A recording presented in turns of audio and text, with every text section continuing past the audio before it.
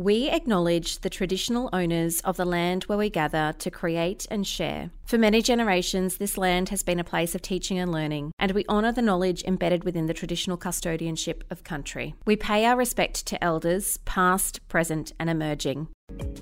Joe Mr. D. Dombrowski is a grade 5 teacher and professional comedian who inspires kids to love learning with his quirky sense of humour. Follow him on Instagram at Mr. D times 3. This is Friday Funnies with Mr. D. Warning, this episode of Friday Funnies is not for little ears. If you've got kids with you, save this listening goodness for later. All right, so Mr. D, we're going to talk about planning periods today. What? I'm already full of. Are they a bit of a joke to you? Yeah. I mean, here's what you need to know before we get into this. We're talking about planning periods right now. Mm-hmm. But, okay. I never told people who listen to this podcast to do what I do. No. We're just gonna leave that there. Yeah. Don't do what I do. It's almost just like, yeah, don't do this. Don't. There are some things that I did that work that sometimes I will encourage you to do. This isn't one of them. Yeah, you've got heaps of good advice. This is just a one-off kind of like bit of fun. Okay, tell me what would you do during your planning time? Okay, so first of all, planning period to me was like always the biggest joke because they would quote unquote make us have these meetings with your team. Oh yeah, or your PLC, and every time there was one of those meetings, we would just sit there and like it was way too much talking in circles. Where I was like, "Do you know how much stuff I need to get done? Yeah. I have literally I have 30 minutes and I have 37-year-olds who are about to march to these doors and cause hell in this classroom. I do not have time to talk about this." So eventually I would just like go to lunch. I'd like leave. One time I went home. I used to live 3 minutes from my school, Bron. I'd go home and like lay out. I'd like literally get into my bathing suit and lay out for 40 minutes. No way. You were hands not down. catching rays Hands during planning down, hands down, hands down. So yeah, I can't remember ever doing anything too bad.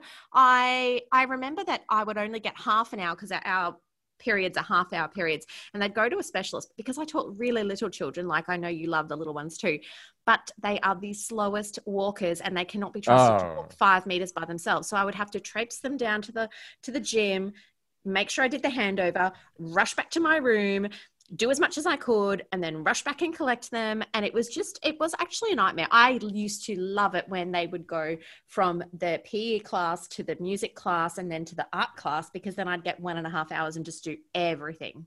Yes. I got that too a couple times. One year, good. Bron, I had both my specialists back to back the last hour of school. So I would tell the gym teacher sometimes, I'd be like, "Yo, can you like take them to the buses after?" And he'd be like, "For sure." And I would just leave an hour early and just catch some rays or go to the beach or. And here I would always tell myself, this is where the trouble comes in. I would literally always tell myself, they don't pay you enough for how hard you work anyway. Go, you deserve it. And I was like, fine. And I would just say, yeah, I did. I was just like, this is me time. I got places to be. And then, Bron, when I started to get famous. Yep. Well, I'm doing quotations, you guys, because I don't consider myself famous. Yep. I'd have to like drive to Chicago after school to do shows, or like drive to Indianapolis or Columbus or like anywhere after school to get there for a show with a full audience. And I'm like, gosh. I'm not going to miss this. I'm not going to mess this up. Bye. So naughty. I know. But let me say, you guys don't get paid enough, so you're probably on the right track there anyway. Truth be told, baby. Oh, sidebar. Did you ever? I only did this once, and we had principal consent. Did you ever go to the bar on your prep time? No, never.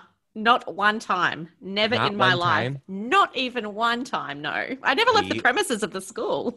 We went as a whole staff. Did you?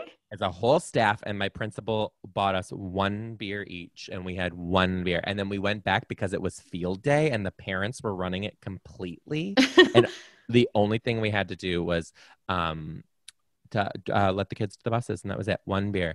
You can't legally, you're not drunk. Okay. Yeah. Okay. No, I've never done that. We used to have like once a term, we would have like a staff social afternoon where we would go to the local hotel and have drinks, but that was like on a Friday afternoon after all the students were in their parents' we did that care. every Friday. No, for real. I'm not joking. That's a lot. Okay. Okay. You do what you got to do. That's you do you, babe. Well, I mean, half the time it was just me, but we did do it. It was considered a staff outing if only one of us was there. So, yeah. Oh my gosh. Well, that was a very insightful episode. Thank you so much for sharing. I'm so glad I asked you that. Let's see. Let's see how we're feeling. All right. A little. Take care. I hope you have a great week, everybody. And bye, Mr. D. Bye, everyone. Happy Friday. Thanks for listening to this episode of Friday Funnies with Mr. D. Don't forget to subscribe on your favourite podcast app so that you get the latest updates on all the newest episodes.